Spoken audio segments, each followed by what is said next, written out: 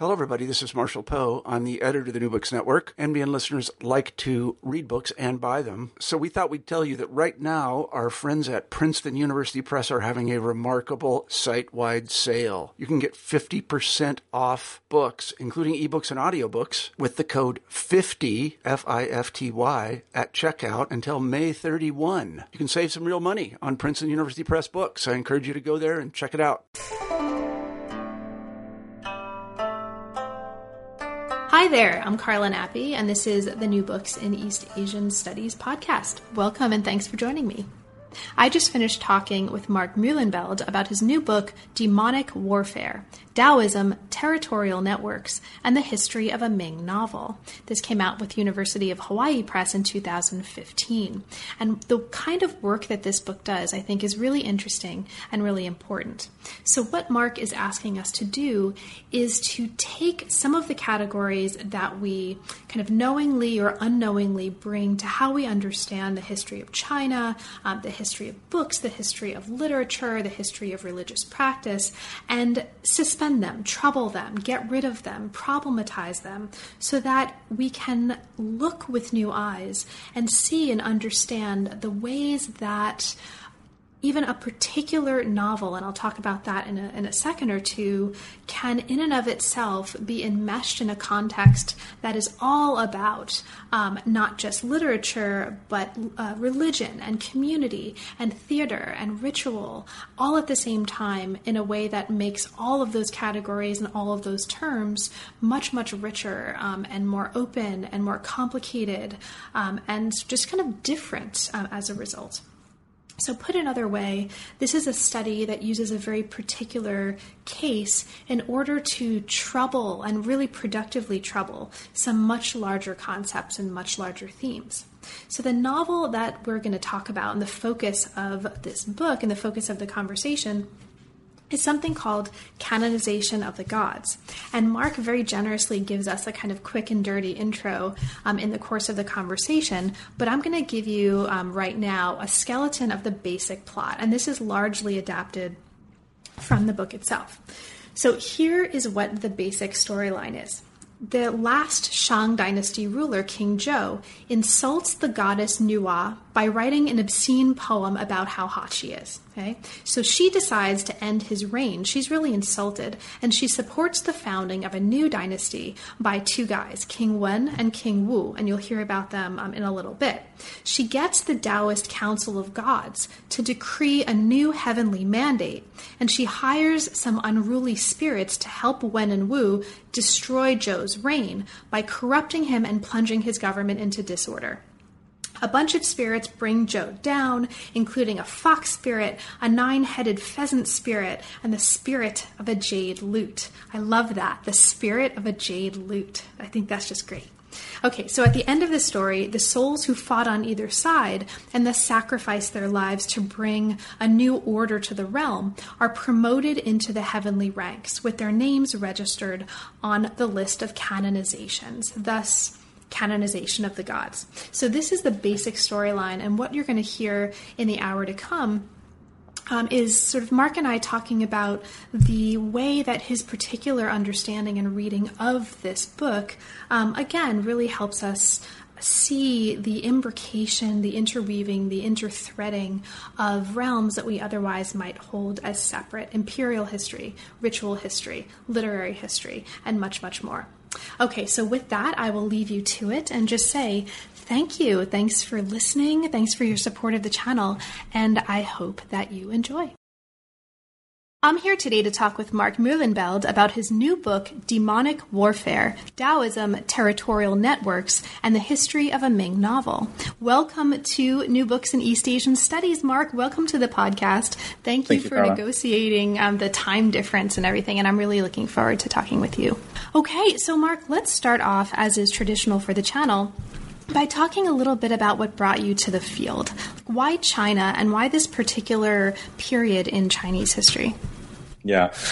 Well, that's probably most people would say that a very difficult question to answer, and yet very simple. I always like to do languages a lot. I was raised bilingually and just got fascinated by things that were further away than the languages that I had learned, European languages mostly. So then I got interested in Japanese culture and Chinese culture. And I went to this information day in Leiden where I was going to study as an undergrad. And it turned out that the people who were studying Japanese all wore ties and suits. So that made the choice easy. That meant I just wanted to study Chinese. That's how I came to Chinese. And why this period really actually that's really because of the Ming novel Xi Youji, Journey to the West, that I started reading, I think, in my probably sophomore year. And that's a fascination that never went away. I really love that story. I still do. If I have a chance, then I usually incorporate some of Journey to the West in my classes. Great. So why this particular project? How did you come to work on the Ming novel specifically, its relationship to religious history, and this novel in particular? And we'll talk about the kind of the nature and the significance of this novel in a bit. Yeah, because partly also thanks to Journey to the West, I got interested in the way in which quote unquote literary story talked so much about gods and demons and spirits. And among the Ming novels studied, there was one other that actually sort of seemed to have been left behind, and that actually was potentially the most interesting to me, which is Fengshen Yanyi, the canonization of the gods, simply because in the title it talked already about spiritual things. So I just read it, and it turned out to be a flood of magic and exorcism and demons and all that kind of stuff. So the choice was easy to focus on Fengshen Yanyi. Great, thank you. And we'll talk a little bit more in a moment about the nature of the novel and how it's been understood and how your study really aims to, and I think successfully transforms how we understand it. But first, let's talk a little bit about how this became a book manuscript from the dissertation. Now, were there any transformations from dissertation to book in how you were kind of structuring the project, how you were thinking about the project, what you thought of in terms of your audience and what you were arguing? Kind of anything notable for you about that process? Yeah, absolutely. Very clearly. So when I wrote the dissertation, my interest was basically in thunder gods. So thunder gods, gods of thunder, are one major kind of character that is described in canonization of the gods. And as I was taking grad seminars at Princeton, I noticed that even in Tang Dynasty tales and Song Dynasty tales, there were lots of thunder gods already popping up and already thunder ritual being described. So my dissertation really focuses on that and tries to sort of map out the history of thunder gods and how they represent one very peculiar thing about Chinese religion, which is that it's possible for a lowly demonic entity, so to speak, a spirit that local communities fear and for that reason also sacrifice to, so revere, how such an entity can end up somehow as a very high god. And particularly high gods in the Taoist pantheon. And it turns out that thunder gods really represented the idea, the concept of this transformation very well, because they were so closely linked to thunder ritual, which in effect does this, makes this transformation possible for demons to become gods. So the dissertation focused on that. And really, I tried to do some historical in-depth, reading of very ancient texts, and then work my way through different dynasties and end up in the Ming Dynasty. So it was really, on the one hand, very focused on thunder gods and thunder ritual. On the other hand, very broad in the way that it goes through time periods and doesn't have a much bigger, or didn't have a much bigger unifying thought behind it. It was really just a focus on gods and thunder ritual.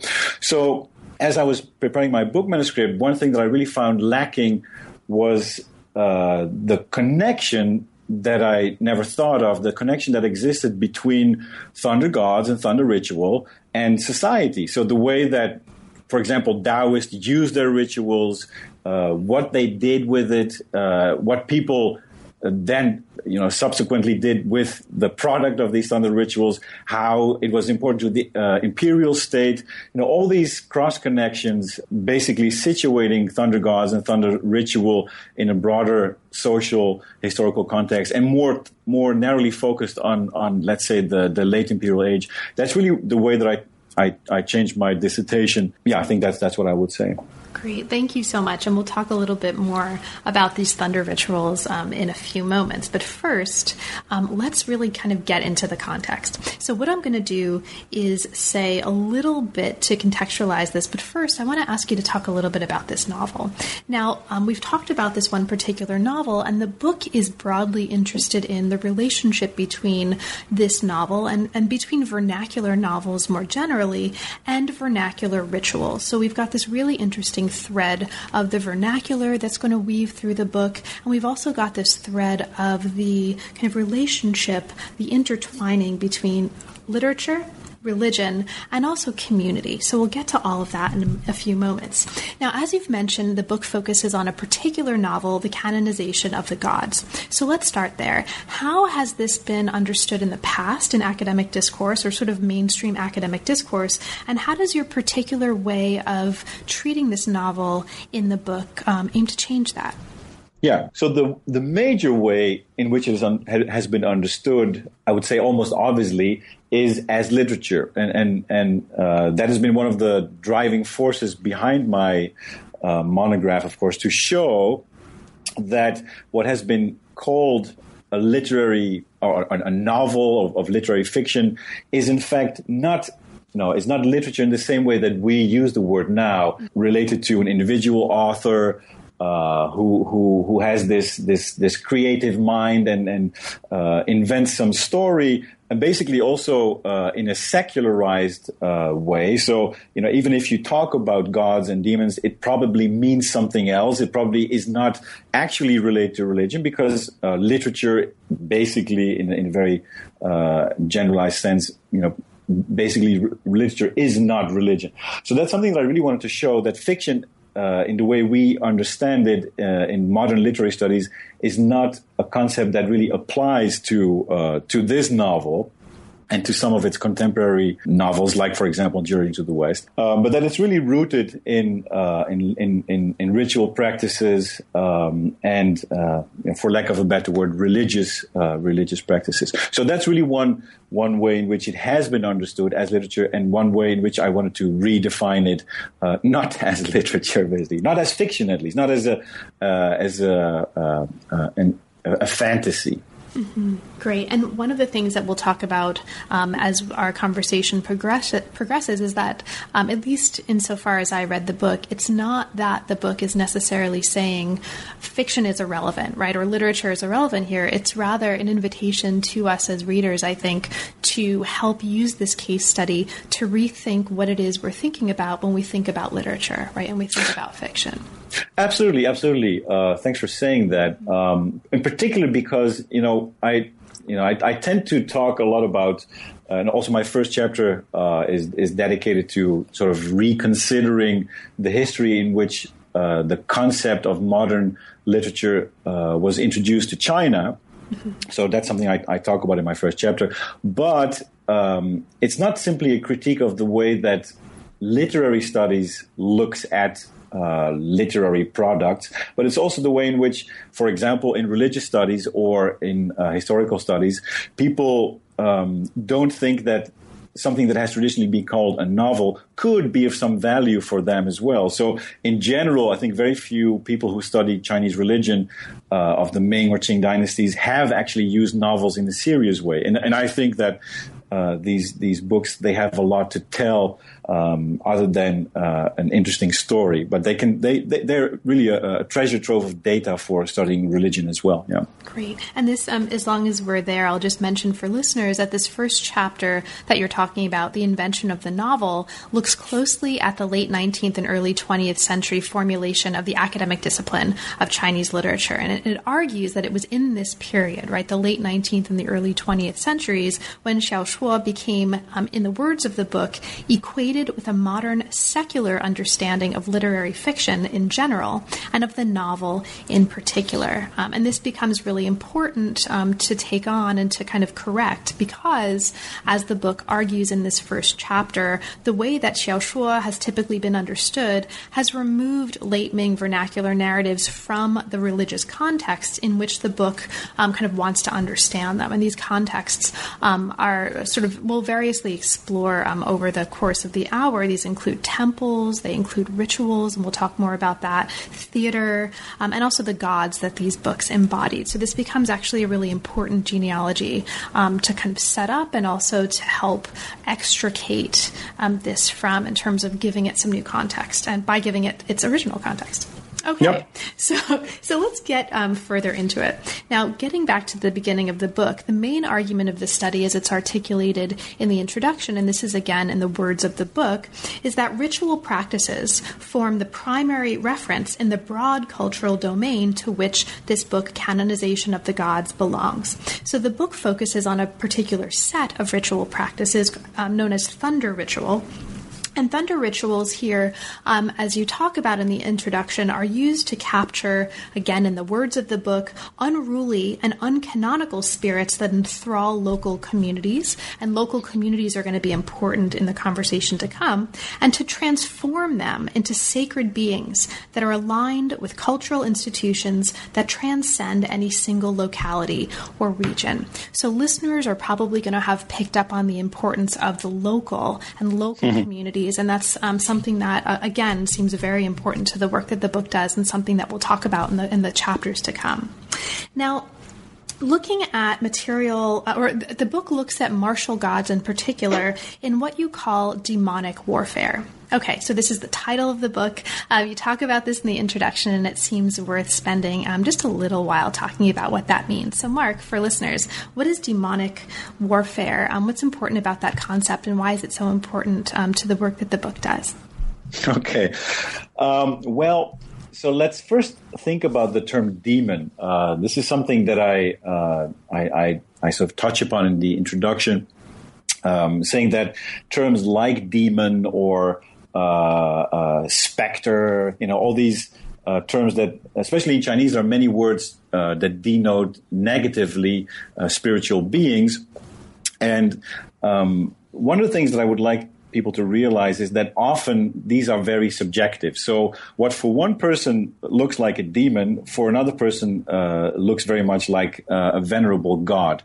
And this is where the local comes in, because many of the local cults of worship that were common in villages, they would have their own gods that they had venerated for centuries in their own temples.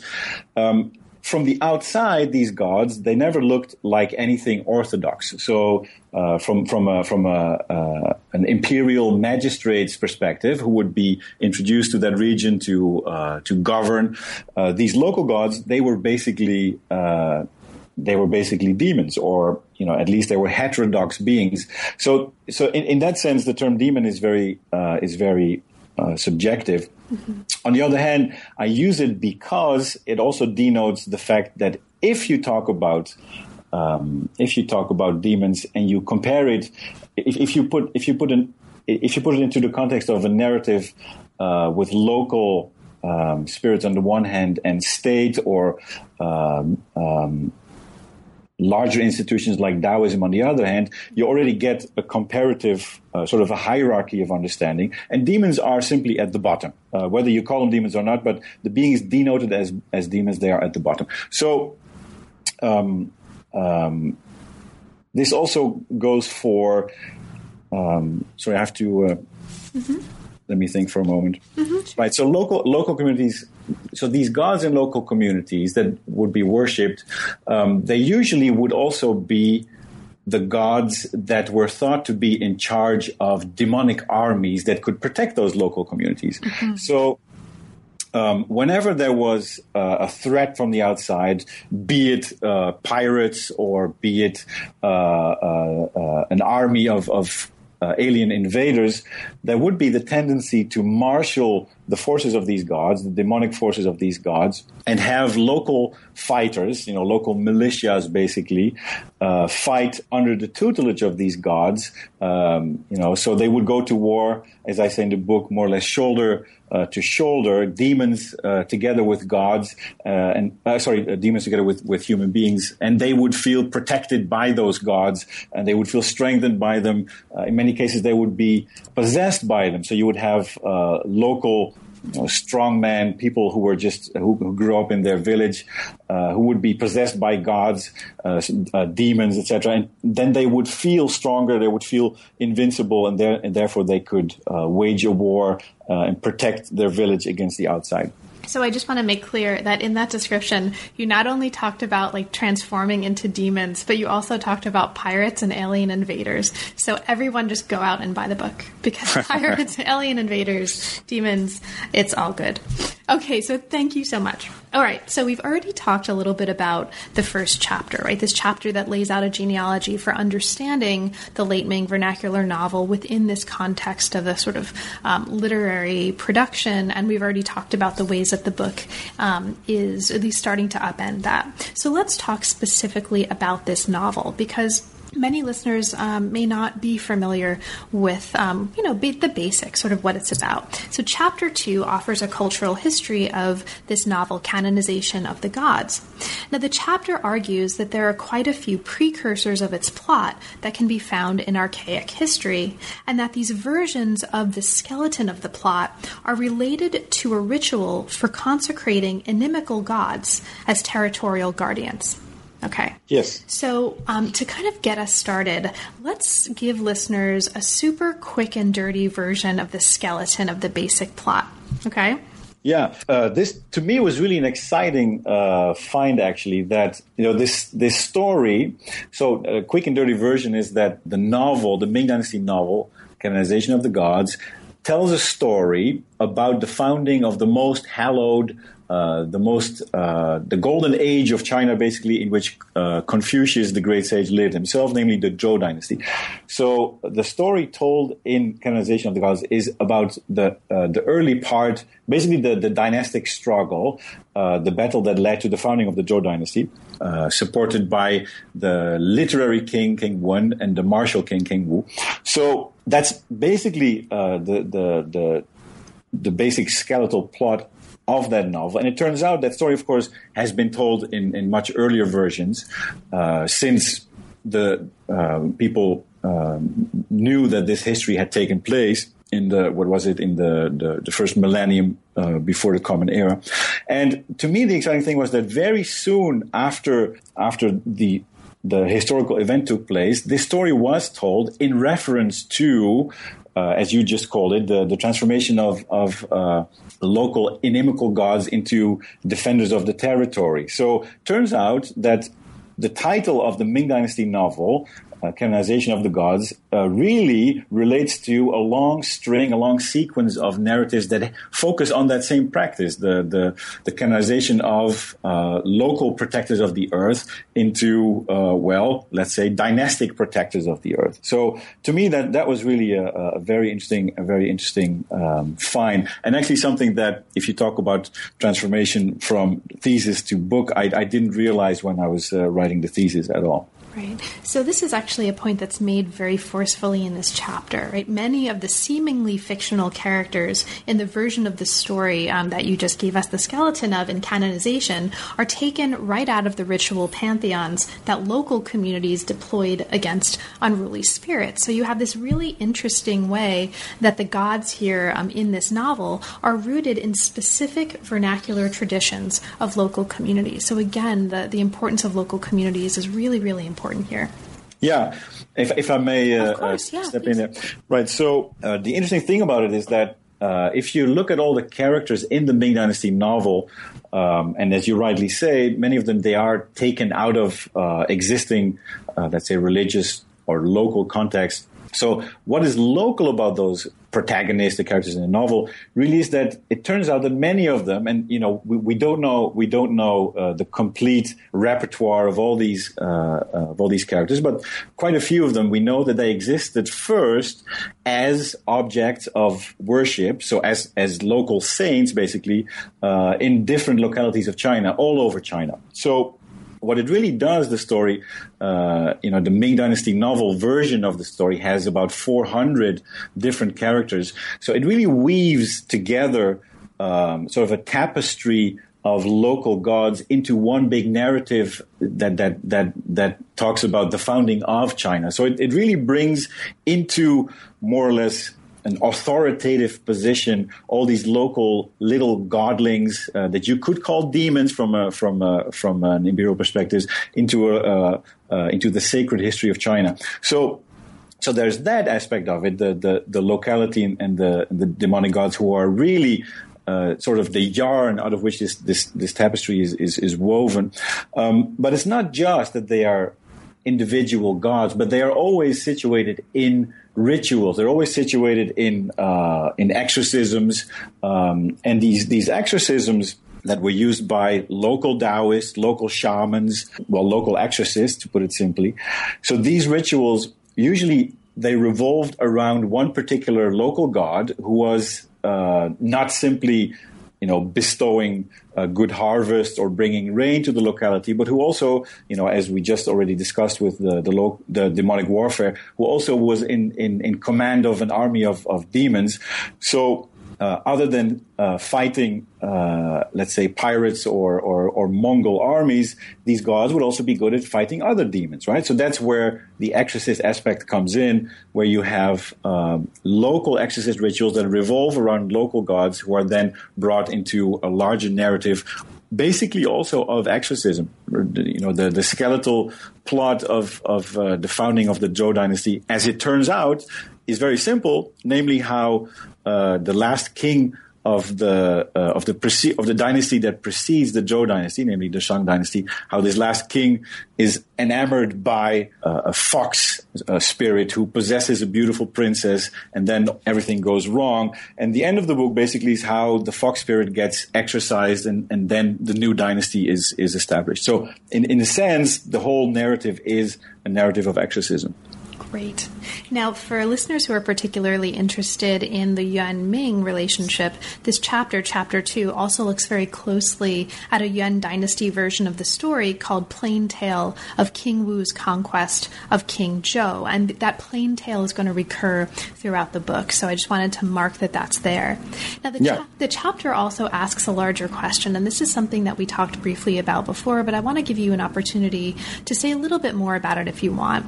So this is, again, in the words of the book. Given the large body of antecedent materials that make up this story, and these include literature, theater, ritual, historiography, epigraphy, and other materials, to what extent is a notion like fiction still applicable or even relevant? So did you want to speak a little bit to that? Because that seems to me to be a quite significant point here that the book is making.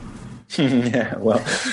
So it's a very important point. It's also very difficult to pinpoint the point, so to speak, because as you pointed out, and as I already mentioned, also one basic motivation of the book is to show that what has been called fiction really couldn't be so callously called fiction. You have to be a little bit more cautious in applying the term. However, obviously, even if all these protagonists did exist as objects of worship, as the protagonist in exorcist ritual, etc., of course they didn't exist as a story in that sense. So they were taken into a context that they didn't belong to, and that is, of course, fictional. In a very strict sense.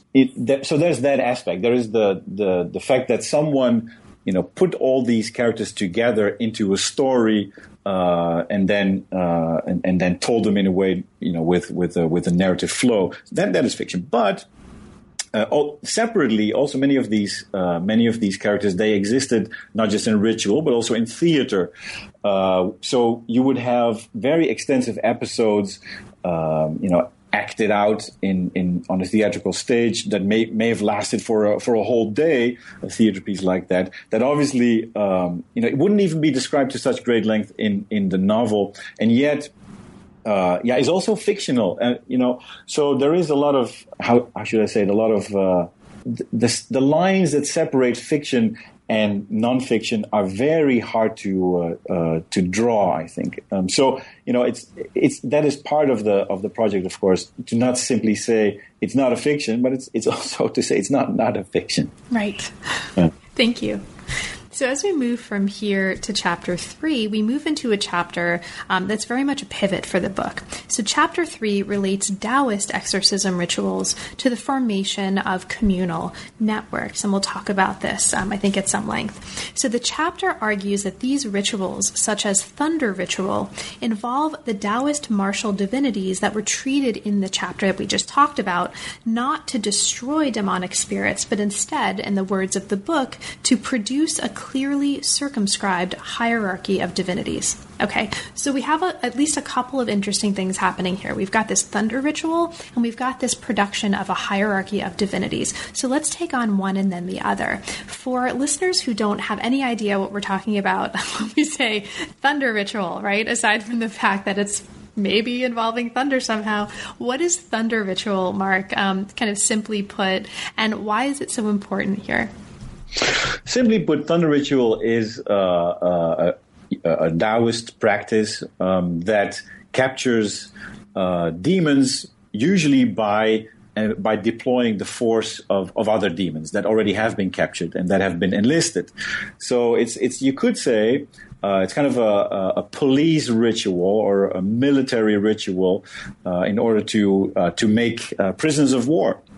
And once you have captured these demons, this could be done during a bout of someone who was possessed or claimed to be possessed by a spirit. Then a Taoist would do a thunder ritual and expel the spirit from usually the woman who was possessed by the spirit, and then probably at least to the outside world, would pronounce slogans, in effect saying, you demon, either you submit and you do, you try to transform your life, to reform yourself and to do good for community, or I now destroy you. And of course, facing such a choice, most demons, at least as the anecdotes and the narratives have it, most demons would submit and would then be deployed, would be enlisted by the Taoists to become themselves, a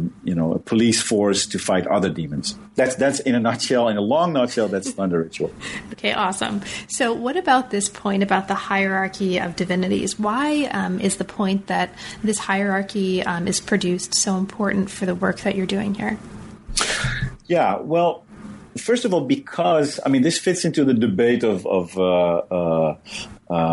unity or discontinuity, continuity or discontinuity. So the debate about how we should look at Chinese culture, how we should look at the Chinese past. And one sort of footnote that I would like to contribute to that debate, which I think is still ongoing, is basically saying, well, there were forces at work in late imperial society that really tried to forge, let's say, a coherent structure of gods, a society of gods, and so that has several implications. If these forces were successful, and I think in some ways they were successful, it meant, for example, that you could connect local communities to larger structures of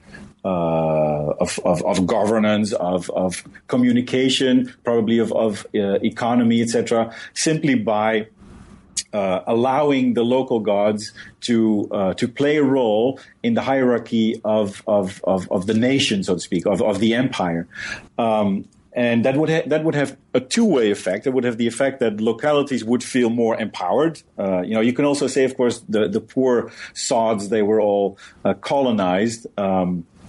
It doesn't seem to work that way. I think it worked both ways. There was a tendency to be happy with the fact that there was a connection, both from the empire or the central institution like Taoism towards the village, but also the other way around. They felt they had more reservoirs of demons, for example, to fight with, and they would also have more prestige if their local god could be promoted into a larger hierarchy. So there's that aspect.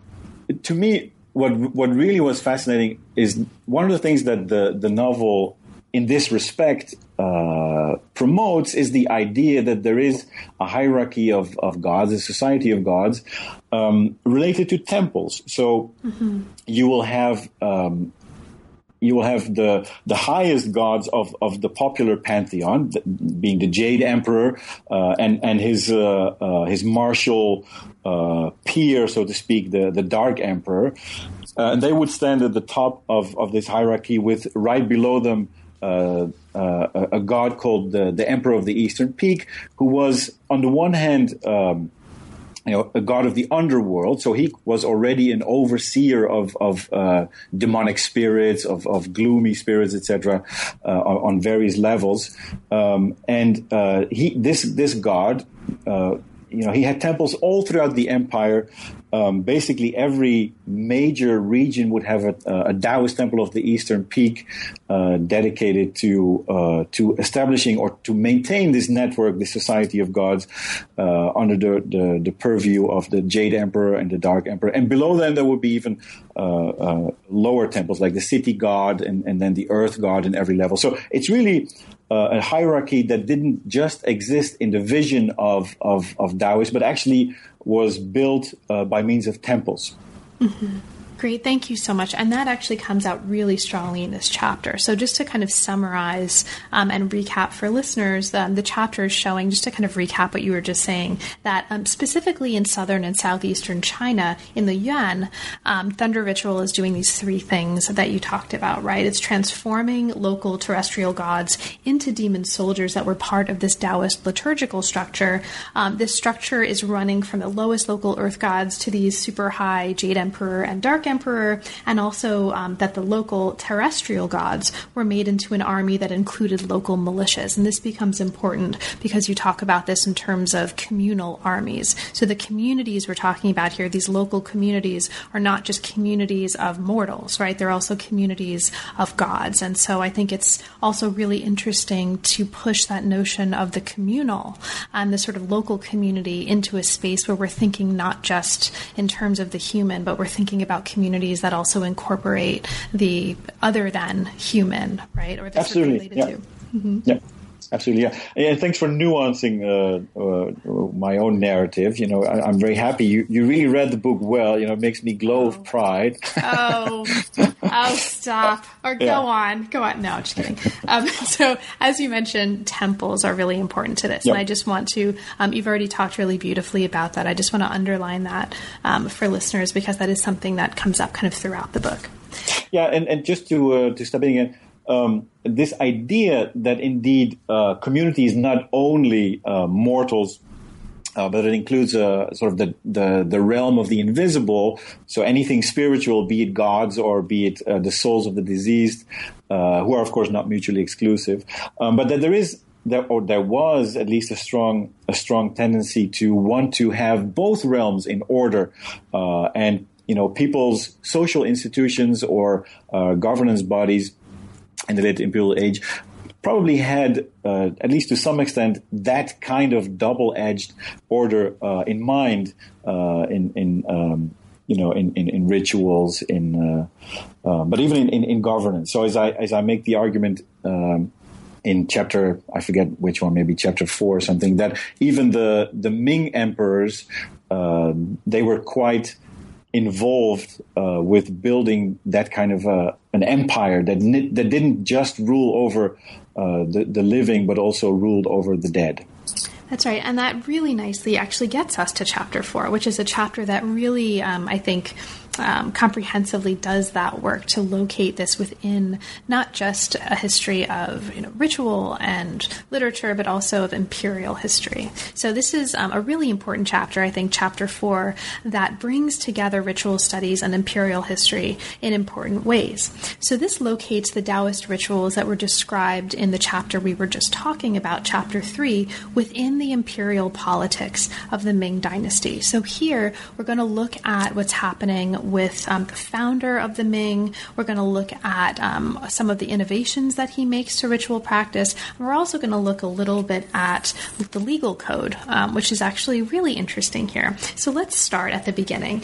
The chapter argues that the liturgical structure that was described in the previous 2 chapters was implemented on an imperial scale by Taoist experts in thunder ritual, and they did this at the behest of the early Ming emperors. So in particular, the Ming founder Zhu Yuanzhang built the empire you're arguing here on a foundation of local terrestrial spirits that could be enlisted as demon soldiers. Okay, so why don't we I'm going to hit the ball back to you at this point. For you, what are some of the most important ways that this is happening for the Ming founder that kind of has reverberations for the rest of the story? Right. Well, so I start out that chapter by mentioning, I think by juxtaposing it to the preceding dynasty, the Yuan dynasty, which is, of course you can debate, but it's a foreign ruled dynasty. And these, so the Mongols, and they probably had less affinity with these local networks, and therefore they feared them. They feared them more. So basically the Yuan dynasty was very much trying to suppress local cults and didn't try to co-opt them in the way that the Ming dynasty founder and some of his successors understood they should do, namely simply by including those, well, let's say the dark forces of local societies into their power structure. They would actually benefit from it. So the Ming founder and his son and some other later emperors, what they really did was to institute on the basis of that liturgical structure, so the Taoist structure who weaves this network out of demonic yarn. So they tried to institute that both first in Nanjing, the southern capital city, and later in Beijing, the northern capital city. So using that structure, local earth god, a city god, temple of the Eastern Peak, and then Jade Emperor, and some other peripheral gods. So really making that same kind of divine hierarchy, and basically inviting Taoist specialists of thunder ritual to court to do, well, we don't know really how much they were involved in the marshalling of local spirits into the hierarchy, but we do know that they were used or they were employed in actual warfare, as commanders over demonic armies. So in that sense, even the Ming, at some point in history at least, the Ming armies would also deploy demonic gods that were marshaled through thunder ritual. Mm-hmm. Thank you. So one of the innovations that you talk about here that seem particularly important is something called the altar for baleful spirits. And there's a real focus on that, right, in this chapter. Yeah. What is that and why is that important? So there is basically in Chinese conception of how of death, there's the idea that one should hopefully die a natural death. So everyone who dies a natural death ultimately will probably somehow end up within the reservoir of ancestral spirits and kind of become anonymous and ultimately be recycled into the dynamics of the cosmos.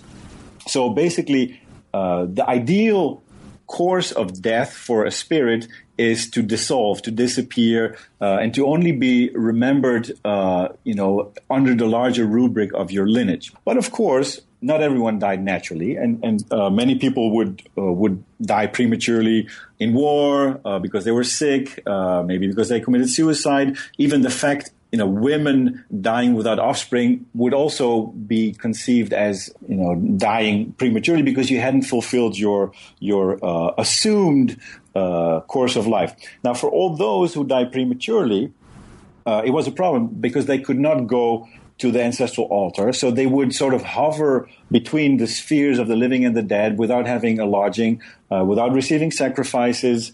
So they would be hungry and hapless and cold, and they needed shelter. And these spirits were, prime suspects to become demons or to engage in this kind of dangerous, threatening deeds that demons would be accused of. So, of course, what better institution to establish for a Ming emperor who was interested in marshaling the dark forces is the altar for baleful spirits. So these baleful spirits, the spirits of people who died prematurely, they could then find a lodging and indeed be introduced into that hierarchy overseen by all these different Taoist gods. And instead of posing a threat, ideally, of course, instead of posing a threat, they would work for the empire. They would cooperate with it and help it. So, I think that's really one of the important things that the Ming founder instituted.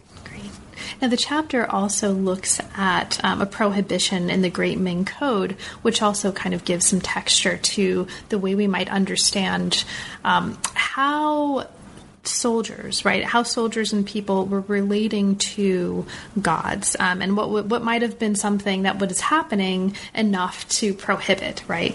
So you bring us into the prohibition in the Great Ming Code against soldiers and people dressing up like gods and performing certain other actions, right? Right. So did you want to just say a little bit about that and why that's interesting to you here? Well, it's interesting for the fact simply that there are these records of soldiers doing that, but of course more so the prohibitions against soldiers doing that, namely dressing up as gods. So that in itself is quite funny and tells us that soldiers did more than just being soldier, right? Than simply fighting. But it fits into that larger narrative of being possessed by gods or fighting together with gods, or probably in many ways, fighting while looking like a god. So that's one way in which it fits into that larger narrative. But aside from that, and this is something that I have to say, there's not a lot of evidence about for it, but it seems to be that very often these soldiers, when they were stationed in any given locality, they would then become, either enmeshed with, or they would somehow be involved with these local gods. And the central government didn't like that. They felt that if that happened, it would probably give too much power to the localities. So that's why probably, again, this is really something that there's not too much evidence for. But it looks like the central government, the imperial government, didn't want the soldiers to empower localities, by taking away power from the central government. That's the way it looks like. Great. Thank you so much. So by the end of the chapter, and I'll just mention this for listeners, then we'll move on. The chapter also shows that the pantheon that's deified at the end of the book Canonization of the Gods can be traced back to this earlier Ming period. So it's actually really interesting, and it locates it in Ming Taoist ritual. Right. So as we move to the last body chapter of the book, and we move sort of toward, at least the conclusion of our conversation, we move into a chapter that situates the canonization of the gods within the cultural sphere of the late Ming. Now, this chapter begins with a question, and it's something that we've already touched on a little bit. What is it that novels do?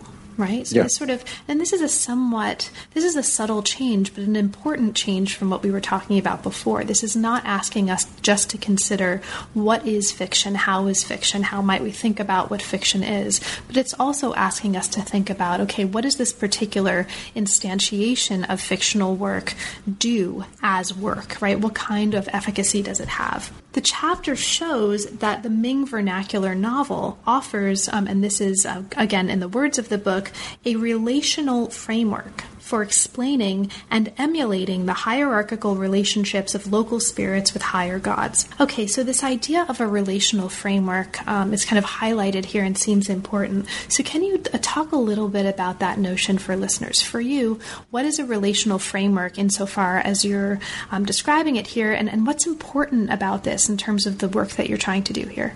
Right. So in the first place, in the most simple way, what happens in basically throughout the book is I show how narratives are brought together. So, for example, how are the narratives of local spirits brought, into the larger symphony, so to speak, of a dynastic narrative, and that already implies the notion of relation. So, how are things brought into relationship with each other? How is a local god brought into relation to a higher god, a non-Taoist with a Taoist, etc.? So that's one thing I say that the novel exemplifies or explains, the fact that it is possible for seemingly unrelated entities like a local god and a dynastic Orthodox god, so to speak, how they actually could be related. So the novel shows us how that could be conceived. The other way in which to think about it is that if you have this society of gods that is related to real living communities, it also suggests that these local communities, they could be brought into a relationship with the empire or with bigger cities, etc. So there's again this double aspect of the invisible world and the visible world.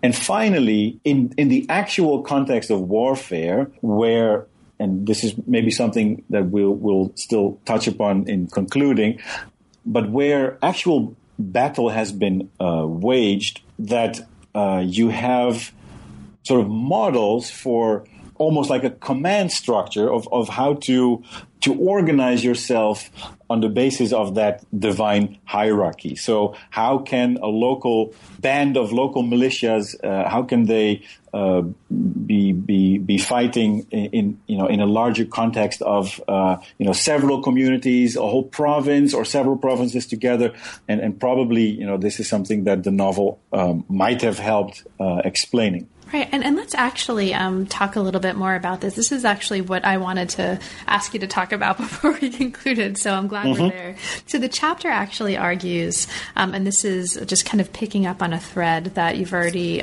started unraveling a little bit. It argues that local communities throughout Jiangnan are actually defending their territory by appropriating the powers of martial gods from late Ming vernacular novels, such as canonization. And one of the things that you're showing here, and I think this is really interesting, and there's some illustrations in the book that help give this kind of visual power.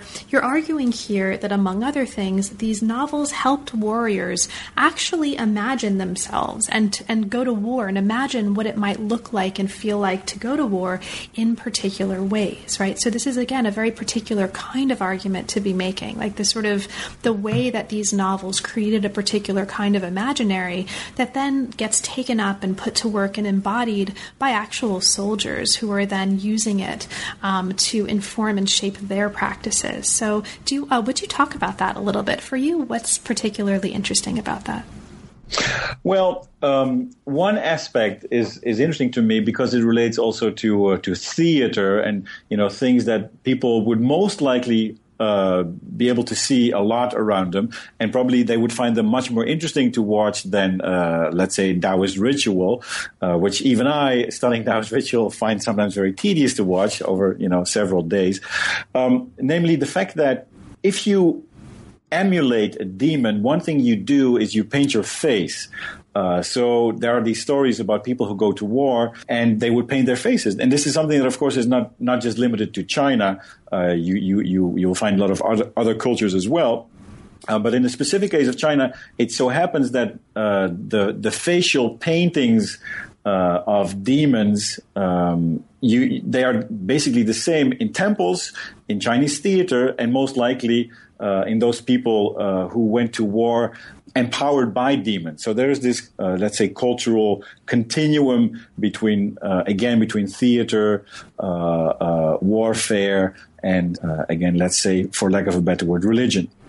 So that's something that really that I found interesting in this whole aspect of what novels do. They seem to exemplify, for example, that if you go to war, you do it in a certain way, and painting your face was probably one of them. That's really interesting, actually. So, Mark, at this point, we have come to the conclusion of our conversation, and there is a whole bunch of stuff, right, that we could have talked about that we didn't get to, but that listeners will find in the pages of the book. I mean, there's a whole really interesting description of this eastern peak in various chapters that you mentioned briefly as sort of a glue that's holding some of these relations together. There's all kinds of descriptions of particular Yuan dynasty and Ming dynasty instantiations of these gods, and these sort of, some of them are soil gods and these rituals. There's just a whole bunch of stuff waiting for listeners who will get their hands on a copy of the book and hopefully read the book. But in the meantime, is there anything in particular that we didn't have a chance to talk about or that we didn't get to, but that you'd like to mention for listeners? Two short things. One is very simply what I like. What I hope this book does in some ways, and it's definitely something I'll explore more in the future, namely how you connect narratives to things. So, narratives that don't necessarily talk about a temple, that it still is connected to a temple, to a town, to a village, to paintings, etc. So that's something that I hope ultimately, this is sort of the larger project of myself in which I situate this book also. And the other thing is, and that's perhaps the more important thing now, the way in which we tend to look at China through a Western lens, and it's very hard to avoid that, but it's good to be aware of it, right? So the concepts, the categories we use, the classifications we apply, and the way in which they have also been taken over in China. So now at Chinese universities, these same Western categories are used and applied, and that's something that I hope we can start to undo a little bit, or at least try to see what we can actually witness if we take away as much as we can of the Western lens and try to see what kind of picture emerges.